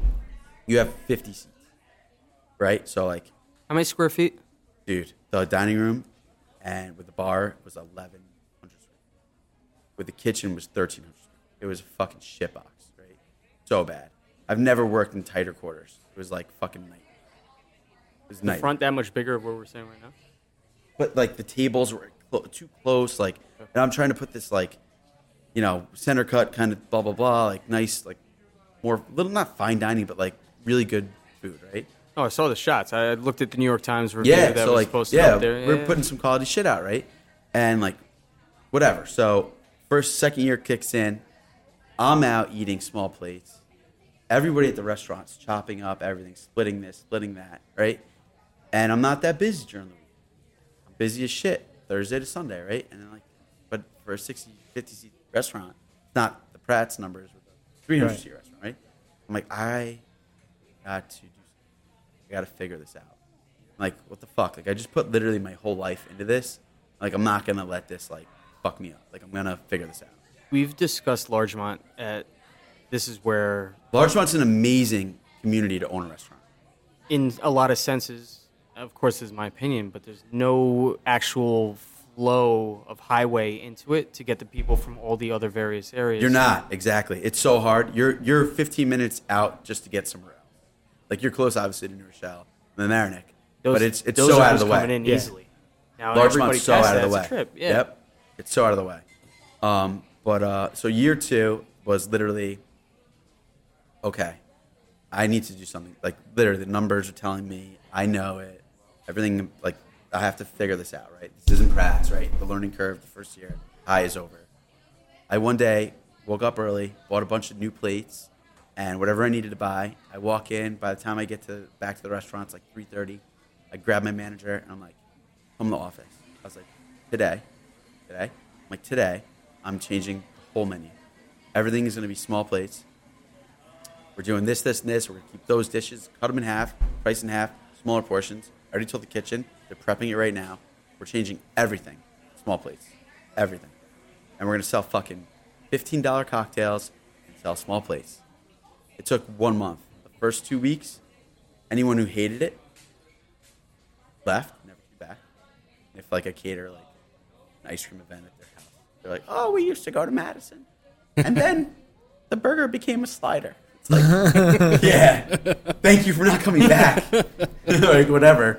And then the next 2 weeks was the staff actually understanding what the fuck was going on. And then it would like just worked. Like, I'm turning people away on a Monday. So like, you know, I mean, when you have a small restaurant, you have to be busy 7 days a week.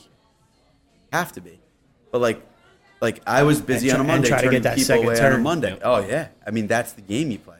Different game, it's different, and it's like you work harder, So like you gotta, it's like Tapas model works though too, and we see it in White Plains. Lily's, for example, that was kind of It's less of a commitment. That's the thing. completely. yeah, 100% the Yeah. commitment thing. It's Oh, like if I don't like it, fine. It was it was small amount of money. $16. It was Yeah, $14. I split it amongst 3 people anyway. Two We others had the might one like bite. It sucked.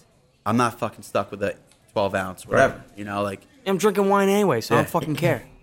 it's just, you know what? And it goes both ways. You could hit the women, right? You get a bunch of women. They can eat all light stuff because there's so much light stuff on the menu, and they can drink and hang out. Or you could hit the fucking guy who's a full blown pig like myself. And I can just order 4 of them. Dude, when I go out to eat with my cousin Mike, the joke is we spend $300 every time we go out to eat. And I blame it on him. I tell him he's the most expensive date I ever had. But it's like we're just pigs. We order one of everything. Like the waitress would be like, "It's a lot of food." It's like, yeah, just get it. That's like It's fine. It's fine. I feel like all restaurant people are like that. Though. Yeah. Dude, Whenever I I need Isn't go that the out, most common way I need to it. approach a menu? It's like we have only a 10% chance to go out to eat anyway. 10%, So yeah. it's like when we is go true. out, we're just gonna be like, "Yo, Just give me one of everything, I'm out. bro." This is the once this month. I'm probably gonna get to fucking Yeah, doesn't matter. enjoy it. Yeah. Just send everything." I'll eat it. Trust me. You I say convert family the- yesterday. That shit sucked. You convert the menu after about a year and a half or so Yeah. back into the small plates. Dude, that was a game changer. That was like personally learning, right? Big time, like personally learning. And then it just worked. Like MK became this thing. It allowed me to like get that like steady staff, steady customer base, work on the things that actually needed to be worked on. And then it also allowed me to like branch out on other things. Now you have a base. Did you see an increase in drink sales in that time period? Well, you too? had that was the thing. Like if I ever owned a restaurant again, I like two things make you money: catering and selling drinks. Right? The drinks help your. I mean, like think about it. 12 seconds gets me $14. Right? You get $14. 12 seconds and $4. Right? But it's $12 sale. Right? Call it a minute. Yeah. Right? Take a $12 appetizer. How long does that take? Could be 2 hours, days? could be days. Yeah. It just doesn't make sense. Like everyone loves food, everyone loves good food, but like it's just like it's hard. Like if you know the business, it's like hard, man. It's a really hard business, and like that's that camaraderie that everybody has, and because we're all like we're hustling, we're working hard. It's a personal thing. It's not like a money thing. It's not like it's like we all do this for some reason. Somehow it's all kind of. So like, but the drinks make you money. Like, it's just easier money to be. Catering makes you money, right? Because it's controlled. You're not over ordering. There's no food waste. You get to, make that bank. So like, if I ever owned a restaurant again, I would have a food truck for my restaurant. And my food truck, I wouldn't have to schlep kitchen equipment. I would have a food truck that would just do my catering, and I'd have an awesome bar program. And it'd be like small plates, stuff that's like inexpensive. A pizza or pasta or whatever, stuff that like isn't huge cost, like because you You work on those margins, man. Those margins are so. Those margins. You're beat talking you to up. the guy that does barbecue. I know There's margins in the game. those are hard. Those are hard margins. You always gotta have. Yeah, those are hard margins, man. I get it. Suck. Yeah, but there's nothing better than like. I'm always telling Mike, pizza's like cheating. From our standpoint, when we look at pizza place, I'm like, Pizza wish we market's sold fucking pizza. crowded. It's so crowded. No, I'm just talking about just the margins alone. Yeah. Obviously, it's super saturated, and especially in this area, you could find a good pizza place. You got Sal's Right next door. There's like 3 pizza spots on this avenue. Right. Yeah. I mean, yeah, it's just At least 3. yeah. But pizza's one of those things where, like, I don't care what kind of chef you are, you could like takes you 2 or 3 times to make something great or whatever.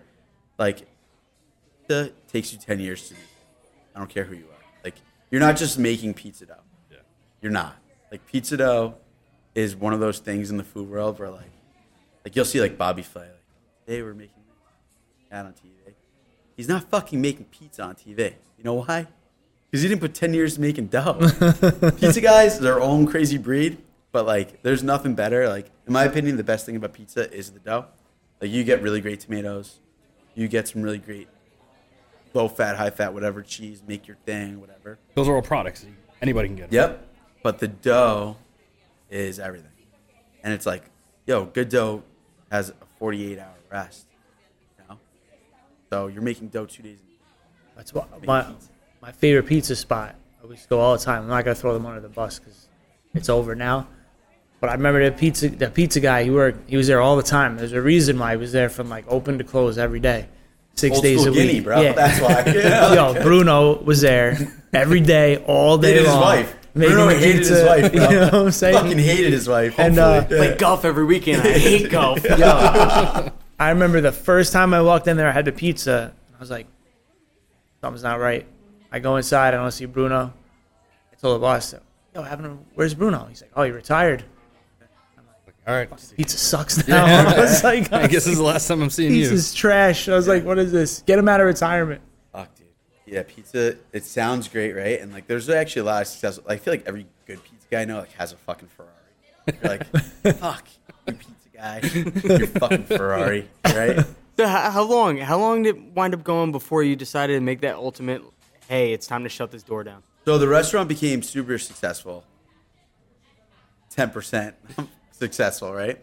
And it was busy, and everyone was talking about it, and, like, I ended up catering, and, like, so, like, any, like, advice, it's, like, be a part of the community. And I'm not saying, like, give shit away, like, because that's not going to help you with your business. Like, yeah, here and there, have a limit, and it's really easy. Like, if you want to be like, hey, I have $5,000 a year, donate to the local school or whatever, the simple answer is, I'm really sorry, I appreciate you guys, maybe throw them a drink if they're good customers, they come back, but, like, I've hit my limit for the year. And people, if they're good people, if they understand, and they're asking you as a favor, like, they'll understand, like, I can't do it. Because, you know what it's like to own a business, any business. That door is open to anybody. And you want to do the right thing. But, like, you can't just give everything away all the time, right? So, like have a limit. Saw your Ferrari in the back. Yo, and they were that's like, different. "Here we Fuck go." the pizza guys, yeah. They have a Ferrari. Yo, take money from those guys, yeah. Free pizza every Free night. pizza, yeah.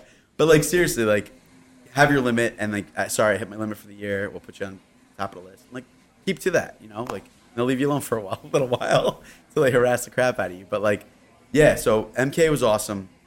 It was established for what it was. And you start talking to local people, and there's a lot of clubs. I'm from Yorktown, like, so I kept hearing club. So I'm like, yo, I got to get involved in clubs. And because restaurant before the small plates, the summers were dead. Mondays were busy because people were off, and the summer's dead. It's like a whole new world, right? So, like, I have to get involved in these clubs so I can do something for the summer. So we got the snack bar at the Larchmont Shore Club. If I thought my kitchen was bad at Madison, right, and it was all new equipment, just the actual structure of just 6-year-old building. Like, the Larchmont Shore Club, year after I did it, they, like, got renoed, $1 million kitchen renovation.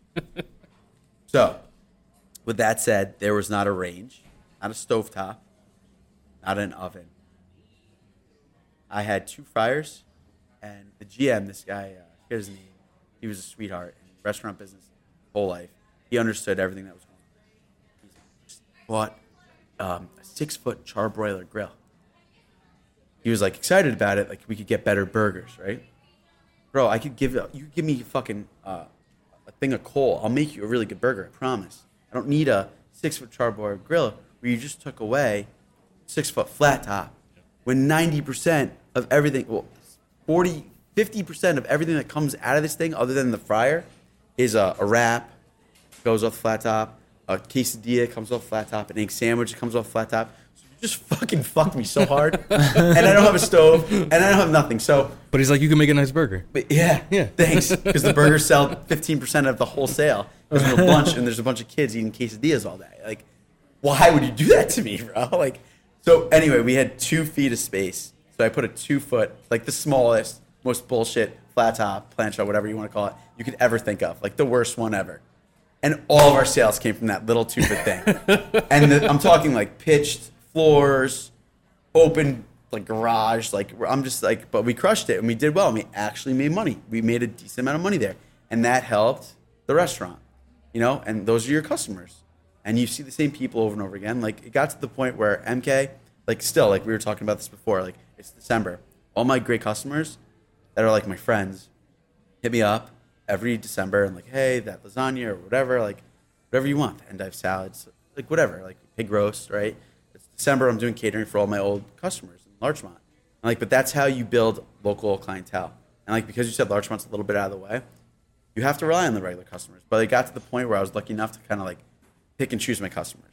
You know what I mean? Like, which is what you want as a restaurant. Like, they know what you're offering. They know who the waiter is. They know how it should be. This is what they want. They're cool. They're happy. Like, you don't want annoying customers. Like, life's hard enough. Like, so if you could pick and choose your people, like, because a restaurant's not for everybody. Like, you go to certain restaurants and you're like, I'll never go there again, right? But the place is packed. It's just not for you. So, like, you get to that point where, like, just you have a relationship with local people. So, like, that was really important. And the ice cream being at the farmer's market brought customers.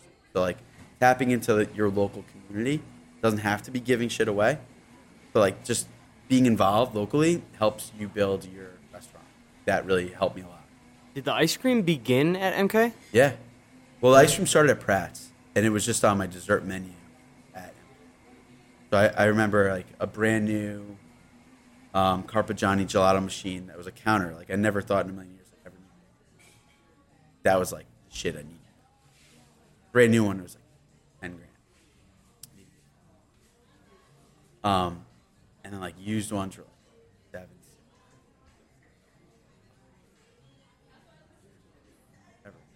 So I get, like, this used ass old, like, the first model of the one that I wanted, like, 20-year-old model for, like, $1,900. I drove to, like, Brooklyn.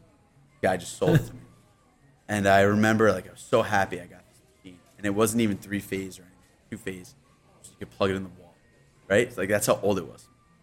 And I was so excited to make ice cream with it that I drove to my father's repair shop in Bronx. And I literally cleaned it out right there.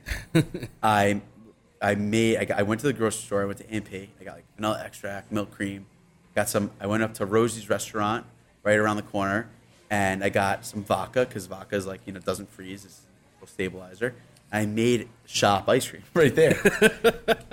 I'm watching this machine, like, spin and make ice cream. And That's dedication. Dude, I was so excited, I was like, and it's a regular plug. I could just do this today. I could do this right now. So I made, like, shop ice cream, and I'm like, taking a while. It worked, but it took like 20 minutes to turn out this, like, 2-quart batch of ice cream. For the record, is that not typical? Yeah, not typical. It should take, all. like, 10 minutes, for a little countertop, And once it's cold, maybe whatever. Yeah, 10 minutes is probably a good number. But and those are, like, that's the machine you see on Chopped. Like, that's the one you see at, like, regular kitchens. Like, no one's really running in, like, an ice cream. It's not industrial. Yeah. It's for the housewife at home that wants to It's figure the out how to housewife do version of a professional, Gotcha. Gelato machine. Like the right? top of the line housewife version. Exactly. Yeah, okay. Yep. Yeah. Exactly. Right? So that was my only vessel to make ice cream in for the farmer's market, for whatever. This thing was breaking nonstop, and I'm, like, really not the most handy person in the world.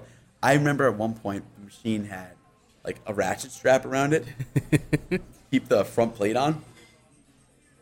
It was like Frankenstein. It was blowing up, literally blowing up every time I would make ice cream. I'm like, oh my God, I need this ice cream ready. Farmer's market, blah, blah, blah. And then it got to the point where, we bought still, if COVID didn't happen, we'd probably buy another one of these, but because we're going to need it. But right now we have a $30,000 gelato machine from Italy that's water-cooled, 3-phase, and pumps out 8 gallons of product in 6 minutes. It's like a beast. That's pretty badass. It's a beast. Yeah, dude, it's a beast. So just watching this shit come out of the mouth of it, I'm like the first time ever, I was like, yeah, this is makes what sense. this is what I needed. Like, This is what I was missing. yeah, dude, this thing had ratchet straps around it. Like, I used it to the last possible. That's the one that was downstairs, right? Yeah. I remember that. I remember seeing that. I love the Westchester Health Department. They are awesome, and I'm not saying this like in a bad way. Like they really will work with you. Like they're not trying to like destroy you and like get fines out of you. They're like, listen, dude, fix this. I'm coming in 2 days. This isn't fixed. It's over. Like So we built a prep area downstairs that we weren't licensed to build. The guy's like, yeah, you didn't hand in any drawings or anything. I'm like, but it's all legal, right? He's like, technically, yeah. It's like, give a month to get these drawings approved, dude. Like, whatever. So we get it all approved, and now we're working on the basement. This is at the MK, auto. Yep. Okay. No, MK, yeah. So, sorry. So that little machine started the ice cream business, Gotcha. the farmer's market, and everything. Gotcha. That shitty ass machine. We were overworking the crap out of it, and it was like 18 years old. You have it in like a glass case at the new Bona place now? I thought about it. I'm like, fuck that shit. Let's just throw it out. Yeah. Doesn't matter. Yeah, I'm sure there's a picture somewhere on Instagram. Yeah, right. I think like Ben and Jerry's has like their first gas station shop. Like it's all like retroed out. Like, No, I really didn't care. Just throw it out. Let's get the new one and go move forward. But yeah, so now we have the new machine, but it's in the basement. Basement has no windows.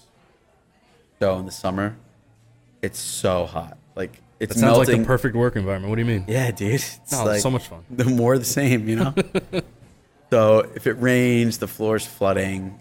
If it's hot out, it is like it's ice cream's melting as soon as it comes out of the machine.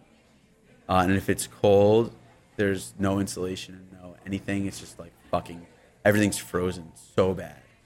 So bad. And then like another part that no one understands with the ice cream business is like you need storage. Like you want to make a big batch of ice cream that's gonna get you like through the week, whatever, 2 weeks. Okay. Those quarts are big. Those Where are you gallons are big. gonna put 23-gallon tubs? Mom, get the phone. We're recording a fucking podcast here. That's awesome. Yeah. That's awesome. He's so mad. It's authentic. So we had like that was awesome. So we have like freezers outside with tarps on them. If it rains too much, ice cream's getting destroyed. Like it was just so bad. And like we're so busy. We have like truck events in the city and like smorgasburgs going on. And, like all this stuff's happening. It's like all the email. Like I'm so like I love my email in the morning. All this amazing, crazy stuff that I never would imagine is happening. Trips to Japan. All like it's just awesome. This is a result of Chopped. It's a result of the ice cream. Yeah, the ice cream business. Ice cream business starts blowing up. So you went to Japan for they want to do like a smorgasbord over We did there, right? smorgasburg twice Yeah. in Japan. Badass. Well, hold on. This is why this needs to be like a 4-part episode with You this guys entire. fucked me up. I have to make meatballs crazy tomorrow, life and I have to story. get up at 5 a.m. now.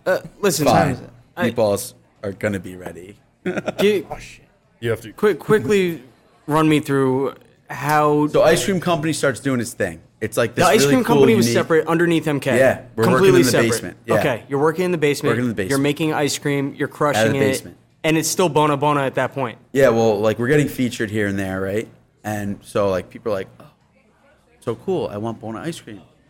So they're showing up to the restaurant at like 3 in the afternoon, and we're only open for dinner. Like a family comes up, and they're like so confused. Like this is the right address, but it says Madison Kitchen. Like what the fuck? Like where's We my just want rainbow our ice cookie cream. ice cream? Yeah. So like now you have to explain it, right? But like the cool thing is you're building hype around the product, right? Because you can't get it unless you're in Williamsburg or at the restaurant during dinner hours or at the farmer's market, whatever, right? So it's like really hard to get. It's another note for young children trying to come up with this Make your shit terrible exclusive. business. Yeah, make it really hard to get, because then you can build some hype around it. Some annoying guy is going to post on Instagram, and you're going to want to get it, then you can't. Like, yeah. Kid walks up to the truck to try to get ice cream. Nicky hits him with the, "You get your ticket? Yeah, exactly. No, you don't have it. Show Kick me it." your wristband. Yeah, Not show for me your nothing. wristband. Not for nothing. Just this afternoon, I saw an article about a restaurant that I believe is opening up in Florida on a members-only business model. Starting in 2021, their restaurant's only going to be open to their members. In 2022, it'll be open to the public. Cool. Yeah, Exclusivity. that's like Rayo's. So many like spots Yeah. do that. I'm not saying like that's what Bona was, but it was just like we were running two businesses at one place, and like everybody's confused. I saw the phase 1 like cart, like the push cart, Dude, Bona, right? That so- was the first thing you started with. that cart. So you learn like it's a cold plate freezer, and it's made in America. That fucking cart, I think I got it for like $1,800. Like one of the best things I ever bought. It's still alive, and we still use it. It's just amazing. I mean, I would roll that cart up the hill before I got like a ramp for my pickup truck. I was like, man, rolling this thing up the hill sucks. I need a fucking ramp. Like, what the fuck am I doing? I'm sweating balls just rolling a freezer filled with ice cream up a hill. But like that's how it all starts. I mean, you got to work hard and like not spend a lot of money and like have a really good idea. And like it all starts from a good idea or a good product or, idea, cost low, profit margin. Yeah. I mean, it makes sense. These are and no decay also. Yeah. Which you don't have to deal with the products once they're frozen.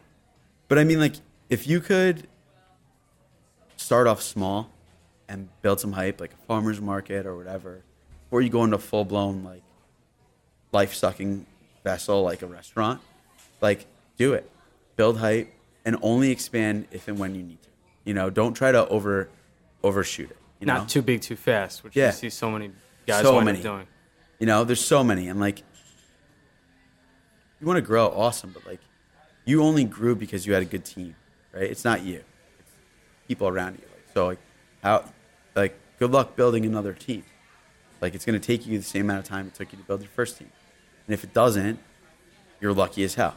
And maybe you get 2-3 places, whatever. But like you see it a lot. Like, unless you have this ultimate sellout plan where like, someone is going to be interested to buy or whatever, like, and you only have to show certain things, cool. But like, if you want to do the right thing, it's a lot of work, like the moving parts aspect. You're right too, because a lot of people underestimate the value of their team and like how much they actually do for them. Right before you walked in, we had a team meeting. It's probably the best service staff we've had on in a while, dealing between the COVID and this thing and that thing. But their sales are like through the roof, and they sell specials through the roof, and everybody's always in a good mood.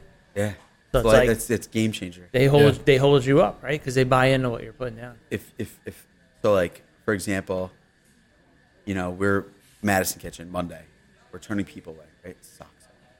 Imagine that, because you're capped out. You could only do a certain number. But okay, so what do you do now? How do you get more sales? Better staff, right? So you train the staff more. Hey guys, the drink's over. Ask them for another one. I'm down for another drink. I put myself in a customer's perspective constantly because I am a customer, right? Right below my 50% mark, I want to be asked again if I'm getting another drink. Yeah. Set me up. And if I'm as close proximity as the bar on my side of things, you're almost down there. You want me to set you up in a couple minutes? But if you and made then me you're wait too preemptively long, selling. if you made me wait too long and I'm already done my meal, now I'm like 35, old and tired, I don't want another drink. Correct. Yeah. But I would have had 2 more though before. Yeah. I would have been giggling with my friend talking about the dumbest shit in the world, right? And you would have got another $24 out of me. Times 2, $50. Your percentage of sales goes up.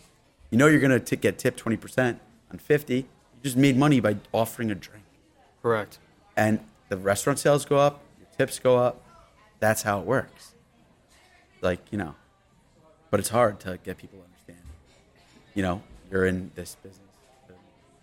I think it's Get fucked up after work. Yeah. It's evident that we're not covering all the bases that we need covered today alone as it is. Yeah, and I kind of want to be able about the to sprinkler room or the boozy So much. milkshakes. No, let's not even go into it yet. I'm just saying. I'm naming the things we didn't even get to. Listen, That's all I'm saying. after the new year, let's pull Nicky back into the podcast and talk down. really deep into the ice cream side of things because I don't know shit, and I still feel like our listeners don't know shit, except for your story and going into the ice cream. But there's still so much more to talk about. We just got to bring you back on a non-Depot day. Okay, yeah. Yeah, non-Depot day, so we could sit And here then don't go to the Depot anymore. Like, that was such a big aspect of my life. Like, I graduated. I saw you at Depot one time, and I yelled out. I was like, "Yo, Nicky Scoops," right? You remember? I was like, he did the thing probably with like his a head, year like, ago. I fuck. was like, "Yo, Nicky Scoops," and then I changed, and then I saw on your Instagram all of a sudden it changed to Nicky Scoops. Was that because I called Bro. you Nicky Scoops? No. Or was it already Nicky Scoops? Like, do I get to No, say? it just happened. All Like, right. you go to the bar, people are calling you Scoops. Like, everyone's calling me Scoops. I just got to. I really wanted it to be on me. I was like, did. "Yo, I gave him." No, that yeah, name. everyone. You're a part of it. Yeah, everyone's calling me Scoops. There you go. Thank you. Like, I just got a dog a couple months ago. I love my dog, right?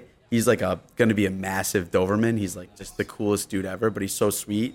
Like literally, my dog gets racially profiled. We'll go to like Playland Beach, and like all these Karens are like grabbing their like little like schnauzer, and they're like, oh, he's vicious. 8 minutes later, they stole my dog for 40 minutes, and they're playing frisbee, and like, oh, he's so handsome, such a well-behaved dog. Like, yeah, what the fuck did you think? Yeah, it's understandable. So but people were like, yo, dude, name your dog Sprinkles. I was like, I can't name my 120-pound Doberman Sprinkles. You I could. just can't. You could, though. That would be totally so... could. I could have. I can't now. He knows his name. What's his name? Hayes. Hayes. Okay. He's an English lad. Yeah. I'm not mad. Yeah, I'm not mad, but Sprinkles would have been good. Sprinkles would have been epic. I couldn't come to the conclusion of like yelling, Sprinkles, come here, Sprinkles. Like, it's just too much. Yeah, There were definitely some situations not for where me. I wouldn't Yeah, want to call my that's not dog. for me. Yeah. We're gonna bring Nick back on and talk fully in depth into Bona because there's still so much to cover there. We'll talk a little bit more in depth about Chopped.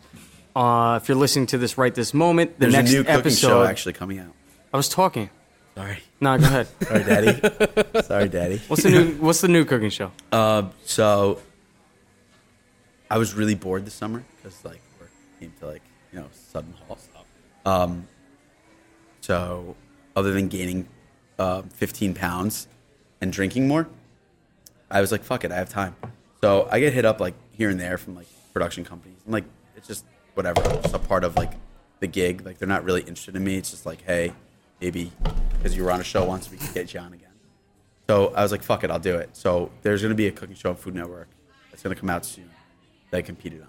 Nice. Yeah. That's the heads up. That's like, soon yeah. in like 2 months or what? I don't know. It was All right, filmed. it doesn't It'll be matter. out. Can you tell us the name of the show? Maybe next time. Okay. Yeah. We're going to pull you back on like a month, right after the holiday's done and things Yeah. are a little bit calmed down. If you're listening to this right now, Maybe we'll come to the ice cream shop. Yeah, Yeah. please. if you're listening to this right now, hit the follow button on your Apple, your iTunes, your Spotify, whatever you're listening to this shit on. Yeah, but wait. One more question. What's your favorite flavor ice cream to make? It's hard. People are like, what's the best seller? I'm like, I don't know. What do you like? No, your favorite one to make. What's the one you're most to proud make? of? Yeah. Depends. Everyone kind of has a weird story. I think the mint one's just so like different, unique. But like the rainbow cookie kind of started the whole thing, you know. Oh, dude, it's all the same right now, you know. But, you know, You guys all want the to pick same. a favorite child. Not even that. It's just like it's just work, you know. It's just work, man. That's the honest You know, answer. it's just work. Yeah. Okay. Like, and like it switches. Like I'm good with just like vanilla. Like you know what actually is weird? Owning an ice cream shop now. My friends make fun of me. I have an ice cream shop. Like we're gonna go to the ice cream shop. Like fuck you. I fucking like sprinkles. Sprinkles are so good. Sprinkles are so good. Like I can't eat ice cream now without sprinkles. Seriously? People are like, "Oh, can I have sprinkles?" I'm like, "Yeah, you do." I'm like, like "Yeah, you want?" Do you guys like make your own sprinkles? No, man. Nobody makes their own sprinkles. That'd be dumb, man. No way. They'd be like, oh, my God. I just spent $42 on 3 scoops of ice cream. They have organic homemade sprinkles. No way. It would never happen, dude. It would never happen. Yeah. Okay. I like it. If you're not following the Instagram Waiting on Fries podcast, you find all the information when we pull them back in a month or so. If you're listening to this right now, the next episode, hit the follow button. We're going to talk to Christian Petroni about Fortina and a little bit of Chopped and whatnot, too. If you're listening to this then hit the follow button anyway. And then the next episode that's about to play for you is Lila Rose, and we talked to JJ.